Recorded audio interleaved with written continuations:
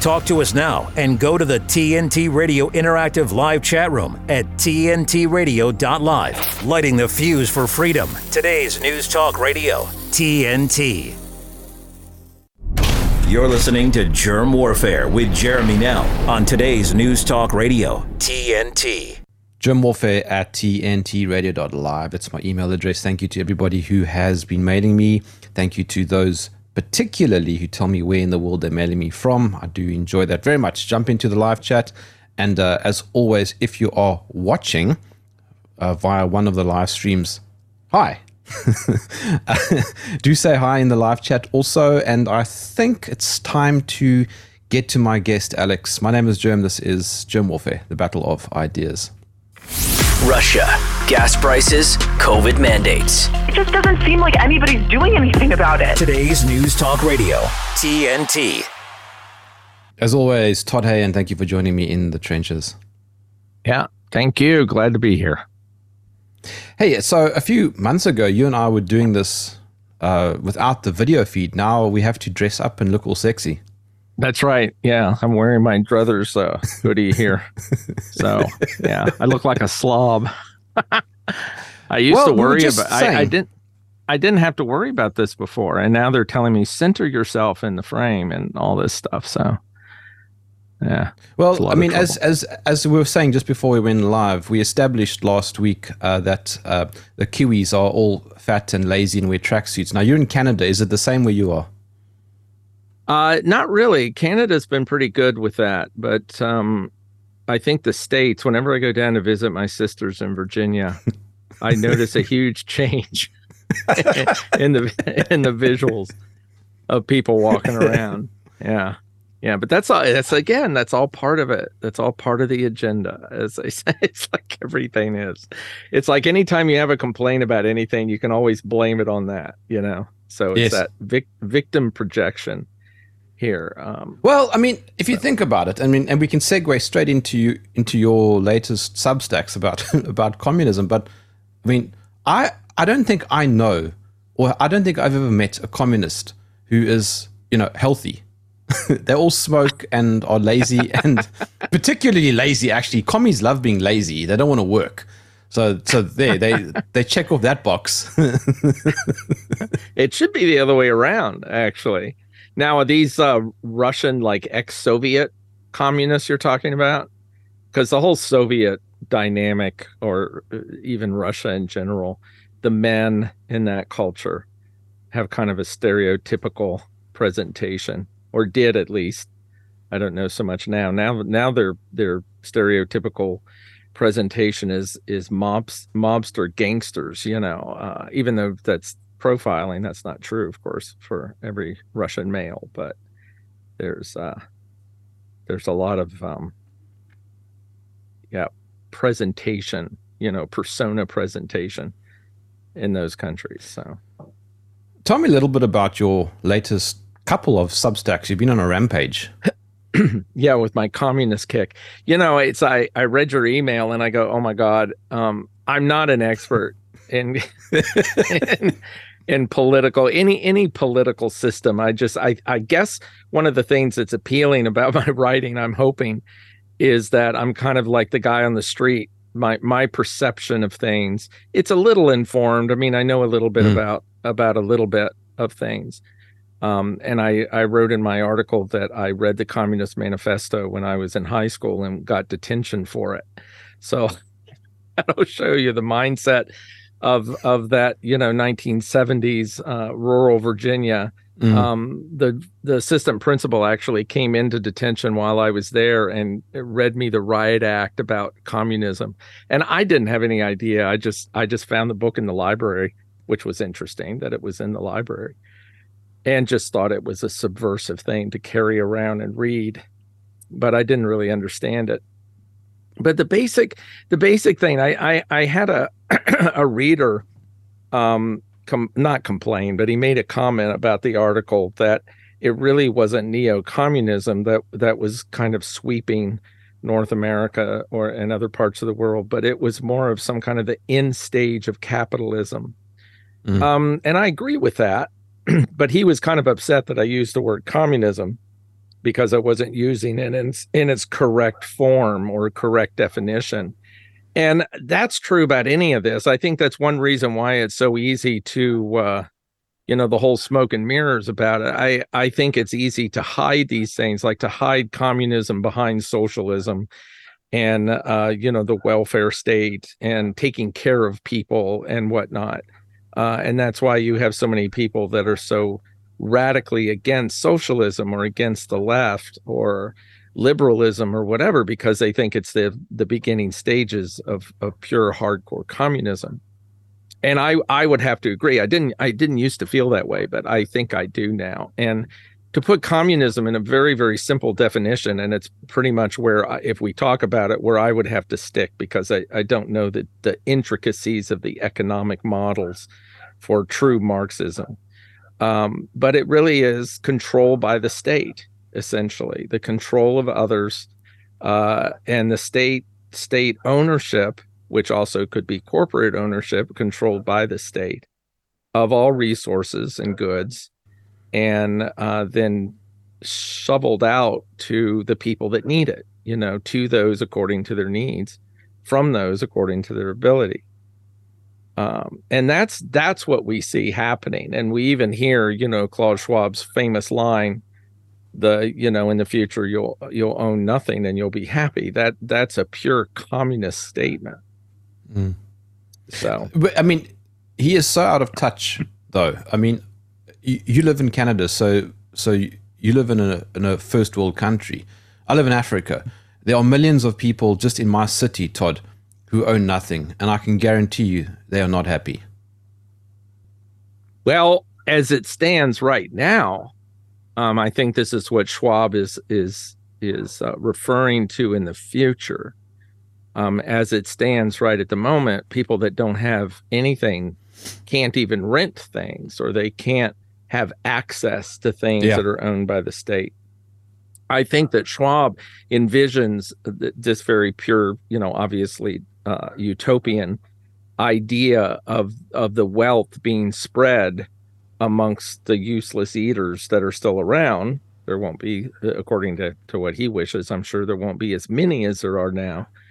But, this is where the UBI, the Universal Basic Income, comes from. This idea of supplying the general population with enough goods, enough resources, enough material possessions that they will be happy.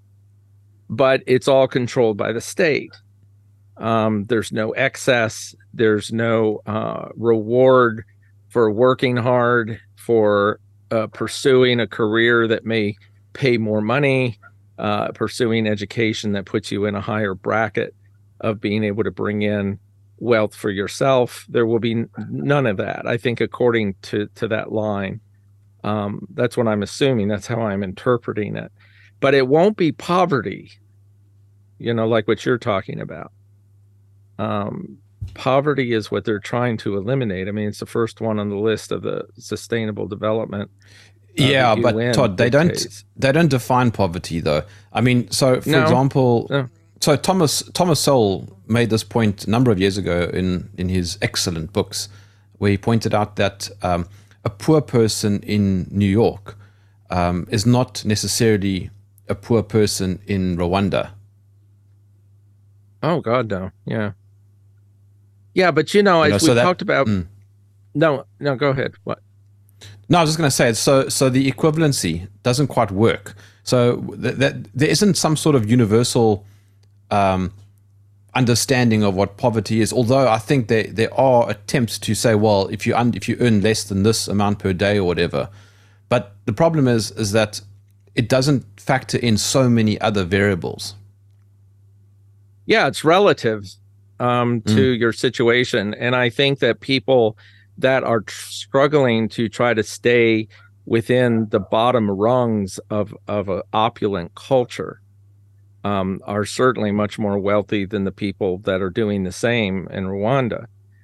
The true definition of poverty, in my view, is someone who cannot sustain a healthy lifestyle, with proper food and proper shelter, I wouldn't even say medical care, although, most people would include that. You look at a culture like before Europeans came, a culture like in some of the South Pacific Islands that were so self-sustaining that those people were poor in European standards, but had a good lifestyle, had a very healthy lifestyle, and were very happy. And you've commented on this before too when you were visiting the Zululand, how people do not have things, yet they're dancing in the street and whatever, as long as they're fed and they have the basics of a good life. And we have a tendency in the West to equate that with possessions and cars and. Yeah, Todd, let me jump in. I want to ask you about that. Yeah. Because there seems to be this evolving idea of poverty, for example. 500 years ago, people didn't own the kind of stuff that we own today. So it seems to only exist in relation to. So in other words, person A is only poor in relation to person B. Because if person B isn't there, then to what are they being gauged? Well, that's true, and that's a psychological aspect of it. But there's also a physical aspect to it. That if you're, say, in a big city, in an urban area, and you do not have enough money to put yourself above what they're calling the poverty line there, you'll have a difficult time with food because food is very expensive. You'll have a difficult time with heating your apartment. You'll have a difficult time finding a place to live that isn't infested with vermin and whatnot. So you essentially are lowering the living standard, even though the people in that lower living standard are making much more money and have possessions that the people in a poorer country do not have. So and there's also the psychological element of not having what other people have that causes people to slip into despair. I can't afford those fancy shoes, or I can't afford an iPad or a cell phone. Where that would be beyond any means for a primal culture somewhere. They wouldn't even know they exist.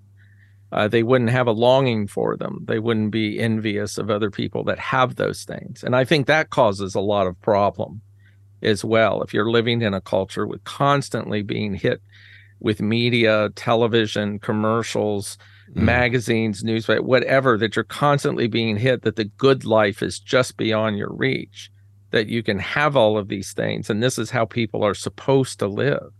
That psychologically, Instagram culture. Huh? Instagram culture. Yeah. And that again is part of the agenda. I mean, if we didn't have things, and we were not brainwashed into believing we had to have things by need, then we would just look for other things to be happy. And we've talked about that before too. And you look like 500 years ago or whatever, where people, you would carve a little toy for your kid for Christmas, a little dog or something, and you give them this little whittled out piece of wood, and the kid would be, that'd be the greatest thing, instead of, the latest video game system or whatever it might be. That's the only thing you can do now to get a kid to be happy. And the thing though about communists, socialists too, I mean, they just sort of communist light, is that they don't like it when people excel or exceed, do well. They don't like excellence. So this is what they do. They'll bring those people down so that everybody can be equally poor or equally mediocre. It should be the other way around. People should be encouraged to lift themselves up, but the state doesn't like that, and so it will try and squash everybody that's doing well onto the same level. I actually noticed that when I was in Holland. I saw very few wealthy people, but I also saw very few poor people. Everybody kind of seemed to be in the same bracket, and for me, that's concerning. that's probably the most concerning thing about all of this, in my opinion. I'm not so sure, and I don't know. This is why I'm saying I'm not an expert in communism or the communist way or whatever, but I don't know if that is an intentional tenet of Marxist communism, is to keep everybody the same. I certainly see that happening in our culture, and I think in totalitarian culture, it is about keeping everybody the same. I mean, it's the destruction of difference. It's exactly what it is. I just wrote about this. It's an article coming out, and I found a quote. I decided to revisit the old 1966 movie Fahrenheit 451. That I know there's some gems in that writing in Ray Bradbury's book. And one of them that was in there that I loved is that the chief fireman is having a conversation with Montag, who's the main character. And he's talking about how bad books are, and he's throwing them around, getting ready to burn them. And he makes some comment, I'm not going to quote it correctly, but he makes some comment about equality, that he said that equality is something that is not the constitutional equality, is to allow people to be what they wish to be, and not put anyone down for not being a particular thing or whatever. But he says that the equality that they need to have is a made equality, that everyone is the same, that no one is different than anyone else. They have the same intelligence, the same information, the same everything. And that is what I believe what you're saying, that I think that is one of the most important and primary intentions of the agenda, is to flatten it all. That's 1984. The party thanks you for your obedience, right. Don't think critically, Todd. Don't do your own research. Right. Trust us. Trust the experts. We know what's best. Hang on, Todd. I'll be back with you in a moment. My name is Jerm, chatting to Todd Hayen. This is TNT Radio. TNT Radio's Timothy Shea. The double standard is out there. It's so obvious. It's so frustrating. Eric Holder gets held in contempt of Congress for defying a congressional subpoena. Nothing happens. Obama's DOJ didn't pursue it. Steve Bannon and Peter Navarro defy a congressional subpoena. Joe Biden's DOJ criminally prosecutes them for defying a congressional subpoena. And now we've got congressional subpoenas of Hunter Biden and James Biden, the resident's brother. And guess what? Nothing's going to be done by Merrick Garland, Barack Obama, Joe Biden's DOJ. That's right, I said Barack Obama. Obama's the shadow president. He's not the one pulling the strings. He wasn't pulling the strings in his own administration. Valerie Jarrett was his minder. Where is the Iranian-born Valerie Jarrett these days? Haven't seen or heard much of her. It's because the Democrats are smart. Timothy Shea on today's News Talk, TNT Radio. God's truth is enduringly true throughout all the generations. It transcends culture. The church is always going to be an embattled people. If it's swimming with the tide, it's not being the Church of Jesus Christ. Look to the past, learn from the past, because the whole world lies in the power of the evil one. China has more than 200 confirmed cases of coronavirus, it's called. The entire state of California ordered to stay at home. That's 40. California has some of the strictest policies leveled against churches. Gavin Newsom's executive order threatens jail time and $1,000 a day fine. Government stopping people from going to church, Dr. Fauci. When I went into the White House, when I sat in on the task force meetings, was a shocking level of gross incompetence. The mortality rate from the virus was 0.2%, 99.8% survival, rather than the 3 or 4% mortality that the people were saying at the time. The culture and the understanding of the people of Grace Church has always been, not only do you obey government, but you honor government. Thousands of people in the streets, but you can't have church? The hypocrisy of letting people riot helped us all understand one thing. This is not what they say it is. By meeting, we're testifying the government has no jurisdiction here. I was arrested and driven to a maximum security prison. The government has obviously turned up the heat on churches. My daddy. when the churches fall silent, the only religion left is the state. We needed to make a biblical statement because we always put ourselves under the authority of the Word of God. LA County threatened Pastor John MacArthur with jail time and arrest. We were going to be sued. They wanted Grace Church shut down. We wanted to go on the offensive and attack the health order as unconstitutional. This wasn't about health and safety. This was all about control and opposition to religious freedom. As the government gets more corrupt and more corrupt, snitches get rewards. Its totalitarian control has to increase. And you have to have a mask on. And as they shut down any attacks against them, this is not about freedom or personal choice. The last thing standing is going to be the church.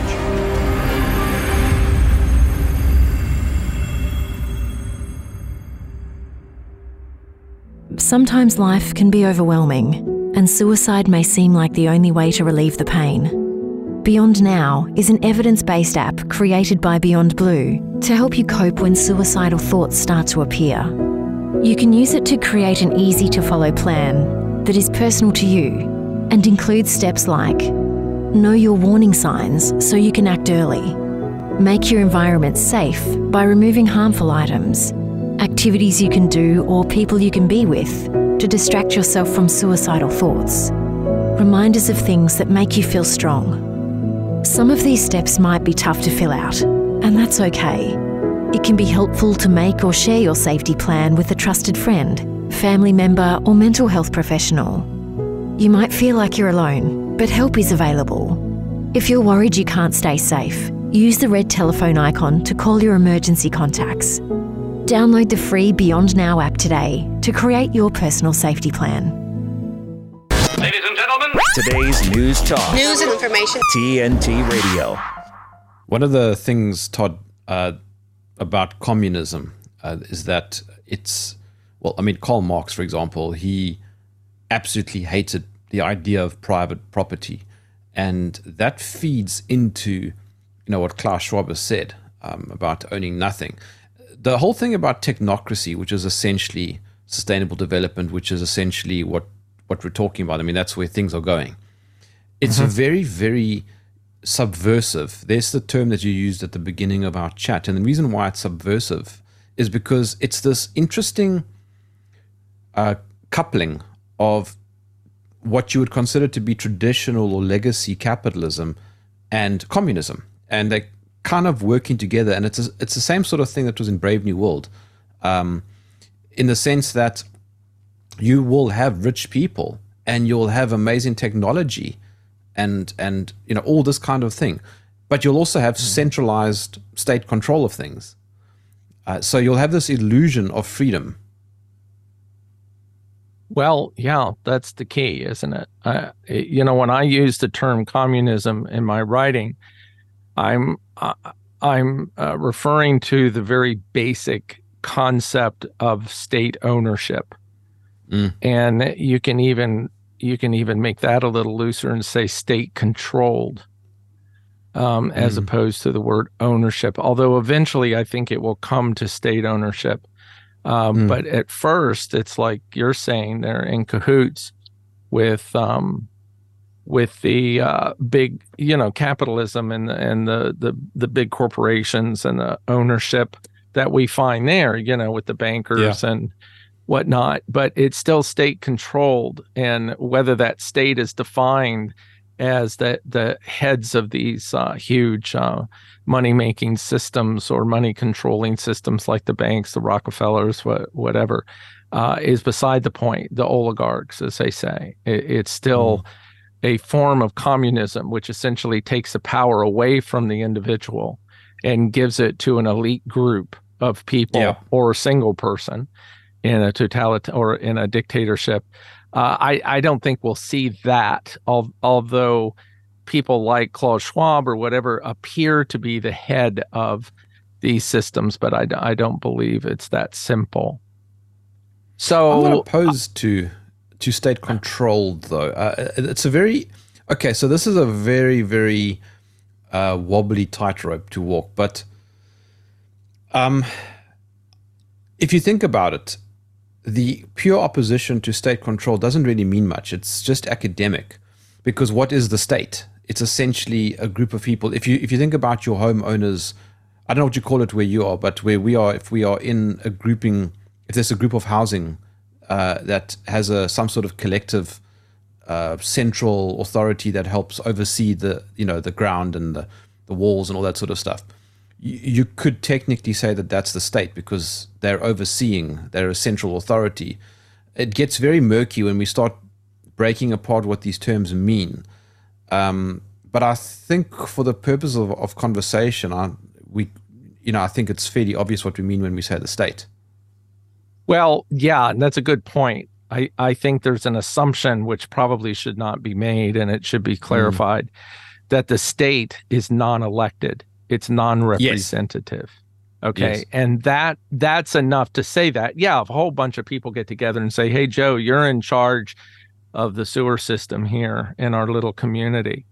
And then Joe gets to dictate how people are supposed to use their toilets or whatever. Then, that's state controlled, but it's elective.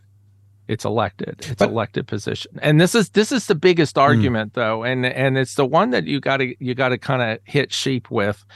Excuse me for calling people sheep, but let's just use that as a general moniker for the groups of people that are not. I'm okay with that. I don't know, but anyway, this is the single thing that you can hit them with that they will have a difficult time arguing with. It's like to say, do you believe in a democratic free society? And they'll invariably say yes. I mean, the farthest left you can get, they will say yes. Do you believe that the people that govern you should be elected? And they would generally say yes. Mm-hmm. And then you can say the movement right now is to put the UN, the WHO, the WEF, or whatever, in charge of the world. That's what this whole pandemic treaty that's going around is about. They are not elected officials, and they are then dictating what we do as a sovereign nation. They're taking that away from us, and they're dictating what we do. Now, there'll always be an argument, well, the United States, say, as an example, they have the ability to withdraw from those and not sign those treaties, those global treaties, and the people that are choosing and making those decisions are indeed elected by us. So we can't control, as a mass of people, we can't control all of their decisions. We put them into office, and then they make those decisions for us. So they'll have that argument, but then you get into an argument that can get pretty deep. But the essential thing is that the state, and in our case now, it's a global state, is not elected, and they have the power to do things to us that we don't want them to do necessarily. And we have no control over that. So and it seems like it's almost unstoppable. Well, it is in a way. They will always find a way. Anytime you knock them down, they will get back up. But you got to just keep knocking them down until. I mean, as far as resolving all of this on the level we're at now, the top-down kind of approach, and is to elect people, say in the United States, to elect a president that will withdraw from the WHO and from, so the UN. Let me stop you there, because that's something that I've been grappling with. You say, okay, so fine. Let's say Trump comes in and he pulls out of the Paris Accord and other climate change nonsense that the US is currently in. Okay, great. Then 5 years later, a new president comes in and reverts that and goes back to how it was. I mean, it does make you question, what is the point then of voting in presidents if they just keep changing the whole time? It's a delay. That's the only point there is. It's not a good one. I mean, I'm not defending it. It's just that and this is the reason why I'm not a real advocate of all of this. I mean, I'm an advocate of being an activist and of trying to make change in the courts, trying to make change politically with elections. I believe we have to do that. I think anybody that pulls back and says it's just too big, it's futile, I'm going to go live in a hole somewhere until I die. I don't think, although I wouldn't never put someone down for doing that because everybody has their own reasons for things, but I don't think that's a solution. I think we do have to keep fighting as if we could win, but I don't think we will. I think this is a bottom-up thing. I think it has to come to a point where we either have full-fledged revolution where people do take to the streets, hopefully not violent, but still whatever a revolution is in our modern times. But Todd, you're playing with fire now, because revolution talk is communist talk.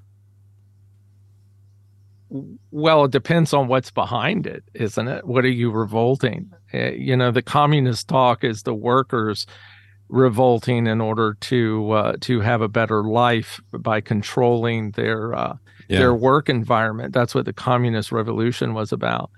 And it is fire. And of course, I would never publicly, and I don't believe this either personally. I don't believe that revolution has to be by any means violent. Well, I mean, let's be honest. Yeah, the oligarchs are revolting. Yeah. Yeah, passively. I mean, you didn't get my joke. No, I didn't. I'm sorry. They are revolting as in they're revolting as in they're disgusting. Yes. Oh yeah. Sorry. I'm too much on the serious line right now. It's not funny when I have to explain it. No, it's not, but good. Thank you. I love the way your mind goes to that. I didn't even think of it. Yeah, anyway, now I totally forgot what I was going to say, but I'm so sorry. No, it's okay. No, I was going to say, I think I was going to say this. I think they've set themselves up with their Achilles heel showing very, very clearly, but nobody will take advantage of it. And I think the Achilles heel is that if the majority of people, the masses out there, turned around and said no, and said we're not going along with this bull, that they would collapse. Yeah, but it just never seems to happen. The no, it doesn't, and they know that. Yeah, they know that. They brainwashed us all. I mean, it's like having a whole bunch of zombies that you go to and you say, "Okay, zombies, you want this?" And they all go, "Yes, yes, yes," and all they had to do was say no. But they're so conditioned to say yes that they always will. So that's the reason why they can present their Achilles heel. They don't need to be violently overthrown. Okay, they don't need to have fighting in the streets and a coup, that pulls the president down and murders him. I mean, they don't, that isn't required. All that's required is that everybody's just say no, and that's it. And they'll come down, and they know that Achilles heel is there, that weak point. It's kind of like, taking the Death Star down with getting a nice clean shot down that little tiny hole. They know it's there, but they're not afraid of it because they're not even close to being threatened by it, because the majority of people would just go, yes, yes, yes, over and over again. But that's why I'm saying the revolution doesn't have to include much of anything except the majority of people saying no. And that's the revolution, and that will be effective. That's all that's needed. We don't need to have... And it can be televised too. Yeah, right. Is that funny? Was that a funny? Well, the revolution will be televised. Okay. Todd, come on. I need a sound effect, Jeff, for when my one-liners bomb. I need a sound effect, Alex. Yeah, I thought you were being John Lennon-like there. Speaking of which, John Lennon was a bit of a commie, wasn't he? I mean, that song Imagine. I only realized that a few years ago, like how absolutely communistic that song is. I mean, he's imagining a world where there's nothing. It's just like boring, bland emptiness. Well, dystopia, utopia, see, I get the two mixed up because they're the same thing. Utopia is a communistic concept. It's like everything is in order, and you have central points of controlling that order for the good of everyone. So everything is shared. And the problem with utopias is that they're impossible. They are like not, what is the word for that? There's a word for it. When something is not even possible of functioning because of the very nature of it. You know, human beings are diverse, they're different, they're eclectic. Some, you can take the majority of them and say, they're close enough to being the same, you know, maybe 80, 70%, if that. Yeah. But that's primarily because the culture has homogenized us into one central thought. You know, consumerism, you'll like this is something everybody will like, blah, blah, blah. So it's become even more made the same. Oh, and I have to say this before I go on. I have the quote that I was butchering to death from Fahrenheit 451, and this is a great quote. The quote is, and this is from the bad guy, he says, "We must all be alike, not everyone born free and equal, as the Constitution says, but everyone made equal." Isn't that a great quote? Yes.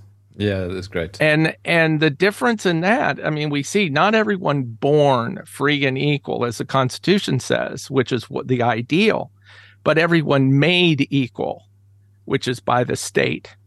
The state makes us equal in order to have conformity and in order to have compliance. That if we're all the same, they can throw something out and say, everyone agree on this? Yes, we all agree. So, and you can't Hayen, do that. Yes, sir. Hang on a second. I'm just quickly going to a break. I'll be back with you shortly. My name is Jerm. This is TNT Radio. With his expert analysis and opinion, this is TNT Radio's Timothy Shea. Facts matter. And the fact is that until the COVID-19 genetic therapy injections hit the scene, we didn't have thousands of young athletes dying in competition, in training, or home asleep in their beds. We didn't blame things like a previously undiagnosed genetic cardiac anomaly, or taking too cold a shower, or walking too briskly to class. And the fact is that it wasn't Israelis that kidnapped Palestinian Olympic athletes in Munich and murdered them. It wasn't Israelis that blew up nightclubs in Berlin and Indonesia. It wasn't Israelis that drove a truck through a Christmas parade in Wisconsin or shot up a Christmas market in Germany. It wasn't Israelis that stabbed to death festival goers in Stockholm. It wasn't Israelis that did these things. Everybody's entitled to their own opinion, but you're not entitled to your own facts. From MAGAInstitute.com, this is Timothy Shea for TNT Radio. She was reading at a second grade level in kindergarten. Pod force swimming before she was 7. Finally convinced mom to get her ears pierced in the 3rd grade. Came in second at her 5th grade spelling bee. Drill team in the 7th. And with one stroke of the keyboard, one click of the mouse, it's gone. It's gone. It's gone. Report a cyber tip today. TNT. You're with Jeremy Nell on today's News Talk Radio, TNT. Yeah, so all my one-liners, Todd, are just bombing. Absolutely, they're just going into the ground, like with no explosion whatsoever. You were talking about the Achilles heel earlier, and I had a thought that it would be great to name your dog Achilles, because then you can say Achilles heel. But I suspect that joke is also not going to fly. No, I got that one. I get dog jokes. Listen, but going back to the sort of Marxist, communist, technocratic thing, something that's always made me wonder is, what is it about those ideas that people find so intriguing? It's all fine and well, Todd, to point fingers at Klaus Schwab and the oligarchs and all those people.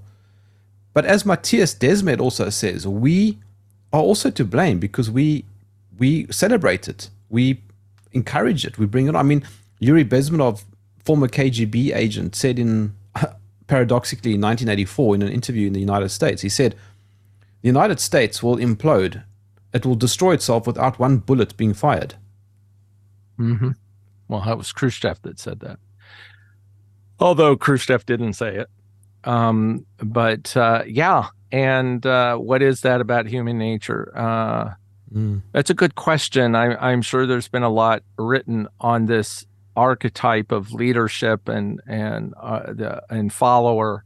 It's been present in every human culture that we've known, I believe. I don't know if there's any anarchist cultures that are either ancient or current.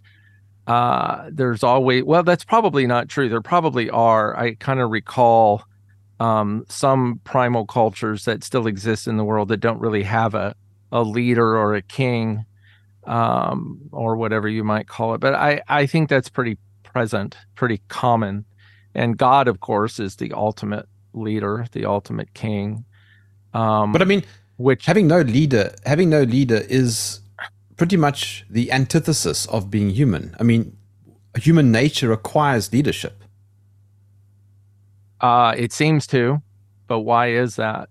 There are other animals that don't have that. There are some, like pack animals. Most animals, no, but come on, all animals do, Todd. I mean, even lions, they'll have the alpha male. Lions do. And again, I don't know that much about this. I'm sure they're maybe the majority of it. I know squirrels don't. I got a lot of squirrels in the backyard, and yeah, they don't have a leader anarchist. Squirrel. Yeah, right. Yeah, squirrels are elephants. Elephants are quite. They're like feminists. And they have right. They are. Yeah, I mean they like to have a woman leader. Weird, right? We used to back in the matriarchal age. The pagan age was very feminine driven, although it was more equal then. It wasn't like a male leader who has power and likes to boss people around kind of deal. I think that's a key thing, and not being an anthropologist and not having any idea what I'm talking about. I do think in human nature, this idea of having a benevolent leader that will take care of you and not treat you poorly. Also, it's not just the leader part that's intriguing. It's also feeling good that everyone is taken care of, that altruistic drive that seems to be very, very common in human nature. That's where the liberal idea comes from.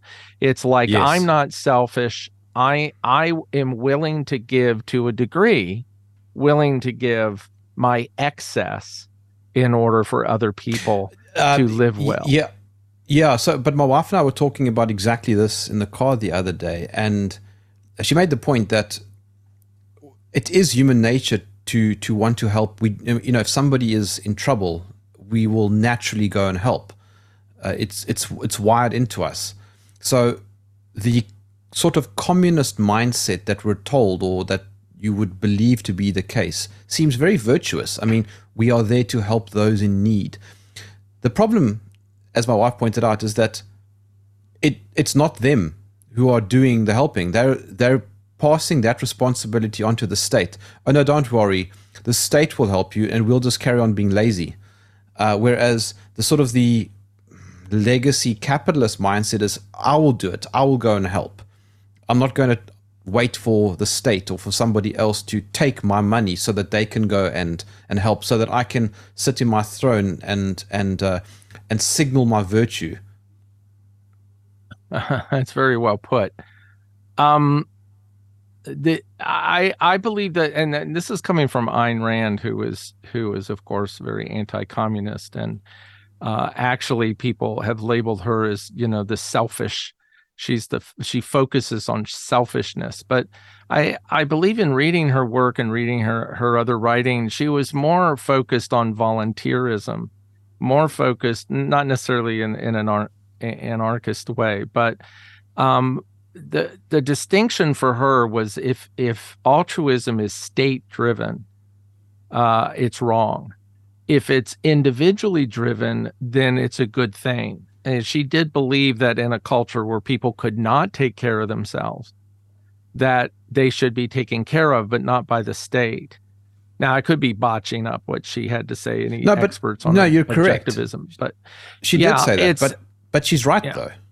I agree with her in that regard. In fact, I agree with a lot of things Ayn Rand had to say. I think she went off, and it made sense considering her background and the time that she was functioning.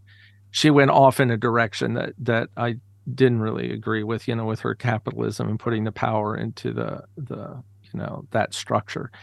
But this individualism, this idea that we choose to be altruistic, that we individually choose, and yeah, we can get together with a group of people and we all agree to give a certain amount of money, and if we continue to agree to, and if we want to pull out of it, we can pull out of it. But this idea that the state forcibly collects money from us in order to do with it as they choose, and if they choose to give huge amounts of it to, say, a foreign country who's fighting a war, then we should get upset about that and say, no, this isn't what I want. And the same with welfare and whatnot. And I think that's where the argument comes in that people are upset about. They're not upset about the poor or people that are not capable, which there's a difference. As we've been talking about, there definitely is a human nature to be lazy if you're taken care of and to not put forth effort. Well, I get my welfare check. I know that that's an extreme. Well, it probably isn't an extreme, but I'm putting it in very simple terms. It's more of an unconscious, in my view, it's more of an unconscious mindset to believe there's no point. I mean, human beings naturally will go to whatever is the easiest to do. That's just, we're designed that way. Efficiency. Yeah. We're efficient. If we can get away with not doing XYZ, then we won't do XYZ because we're fine without it. So that's human nature. Yeah, but the other aspect, though, is that when you are forced into a position where you need to take action, which often, for example, comes from a failed state. Here in South Africa, we have huge amounts of problems from, at every level, right? Well, but if you consider that around, I think, 10 to 15% of our population are taxpayers, you're sitting with like 85% of the population that doesn't pay tax. Now, what happens then is that there is a welfare state, but it's a struggling one for obvious reasons. And so what ends up happening, what invariably happens, is that you end up with millions and millions of people becoming sort of self-reliant or self-sustaining as much as possible. In a weird way, that's sort of a blessing. For who? Who's it a blessing for? I suppose for the people who are learning. I mean, it's hard, but if they get to a point, look, like for example, we sit with 6 hours a day of no electricity, so we can sit back and moan and point fingers at the state, but it won't fix anything. We're still sitting with no electricity, so we end up having to make a plan. So you're forced into a situation in which you want something to work. It's as simple as that. So you either plug the hole that's in your boat, or you let the water come in and you sink. So it's self-reliance is what you're talking about. More of self-reliance. I mean, all these things we're talking about make sense in a level playing field. It's always going to be a struggle to manage millions of people, whether they're bound by national borders or what. I mean, that's the problem with this idea of, we can make this perfect. We can make a utopia here. Don't ever try to do that. Just deal with the crap. But as long as it's a level playing field, and the problem now is that side of it, the power side, the side that we've handed over to say, you take care of this for us, we elected you, or we believe in you, whatever, we know you have our better interests in mind. It's a hard job. You've got to juggle a whole bunch of better interests. But we trust that they will figure it out without destroying the whole system. But they are the ones that are gaining this a massive power to be able to say we can do whatever we want. And then most of the people are sitting there going, well, that's okay. because what they want is what we want. They're benevolent. They're going to take care of us, and we don't care how much power they have. Maybe that's a good thing that they have global power to be able to shut down, the factories pumping pollutants into the rivers or into the air, controlling the weather, and maybe all that's a good thing because it's for us. The problem is that it's not. It's made up. A lot of it is the whole climate thing in order to serve their interests. Okay, that's the problem. By wherever we have the power, which we're losing quicker every day, to say no. To say no, we don't believe this red herring you're presenting to us, this COVID, whatever, this virus pandemic or global warming or whatever the hell it is. We don't believe in that. We're not going to do what you're telling us to do. We're not going to form smart cities. We're not going to take vaccines. We're not going to do these things because it's not in our better interest. It's not in the better interest of the world. And we're not even at that point yet because the majority of people think that everything that's going on now is good. They think that the sustainable development goals are good. Whatever we have to do, we're going to put our boots on and we're going to do it right because we think these are great ideas. No poverty, clean water, equality, all of these wonderful things, but they're all fake. And none of it is real. And the other thing is that they're all wrapped in sugar. Sustainable development. I mean, Todd, why would you oppose development that is sustainable? Why would you oppose Black Lives Matter? Do you not think that Black Lives matter? What's wrong with you? Right. And renewable and green, it just sounds lovely. I mean, why would you oppose any of these things? It's the carrot. Again, I just wrote an article on this. It's always funny when these things come up and I go, oh my God, that doesn't come out for another couple of weeks. It's the carrot. It's the carrot and the stick tactic. The Trojan horse, whatever you want to call it, sugarcoat, whatever you want to call it. And yeah, it's very sugar-coated. You've got to peel the layers away and go, well, what does this mean? And is it true? That's the first one. Is this true that this is a crisis we have to fix? Is it true? It's very easy to look further down that rabbit hole and find that it isn't true, or most of it isn't. Some of it is. There's always a hook to hang the hat on. I mean, there is environmental problems, there is pollution problems, whatever. But it's the carrot, and the stick comes later. And we know, you and I, and most of us on this side of the fence, know what that stick is, and know that stick is horrible. It's a horrible, and that's where communism, state rule, whatever comes in. Anyway, I think that we should continue this conversation, but right now, though, look at the time. So let's quickly promo. So let's talk about how I can follow you. That's great. I'm on Shrew Views, www.shrewviews, all one word, .com. And it's a Substack, and I write a couple of articles a week. And the coolest thing about the Substack is the community that's formed there. There are a whole bunch of amazing people that write their own essays as comments that add to mine and other thoughts and whatever. And I think the people really enjoy that. So please come and join us. Just got the weirdest email now a few minutes ago. We're losing you. I wonder what that means. It's so cryptic. Is that all it said? Yeah, we're losing you. That's it. That's the sentence. Wow. I wonder what that means. Maybe that person's a communist. I don't know. Yeah, that's kind of scary, actually. Or maybe it was my comment about Kiwis being fat, lazy, and in tracksuits. Listen. South Africans are very fat, so make no mistake. Oh, really? We are super fat, super fat. Well, but we don't always. But we don't wear tracksuits. We don't wear tracksuits. All right. So okay. The New Zealanders, they have one notch lower. And then Virginians or West Virginia, something of a tracksuit also. What that weird top of yours. Oh, that's right. I'm Todd, promoting quite brothers. Gangster. Yeah, thank you. Yeah, I got my hoodie. All right. Should I put my hood up? Okay. Got to go, Todd. Got to go. All right, buddy. Todd Thank Hayen, you, sir. thank you for joining me in the trenches. Thank you. Enjoyed it. Do send me an email, germwarfare@tntradio.live. As always, tell me what your thoughts are. Give me feedback. Give me ideas for guests, topics. Doesn't really matter. I don't mind what you say. Just say something. Send me a mail. Alex, it's been a pleasure having you and Joel.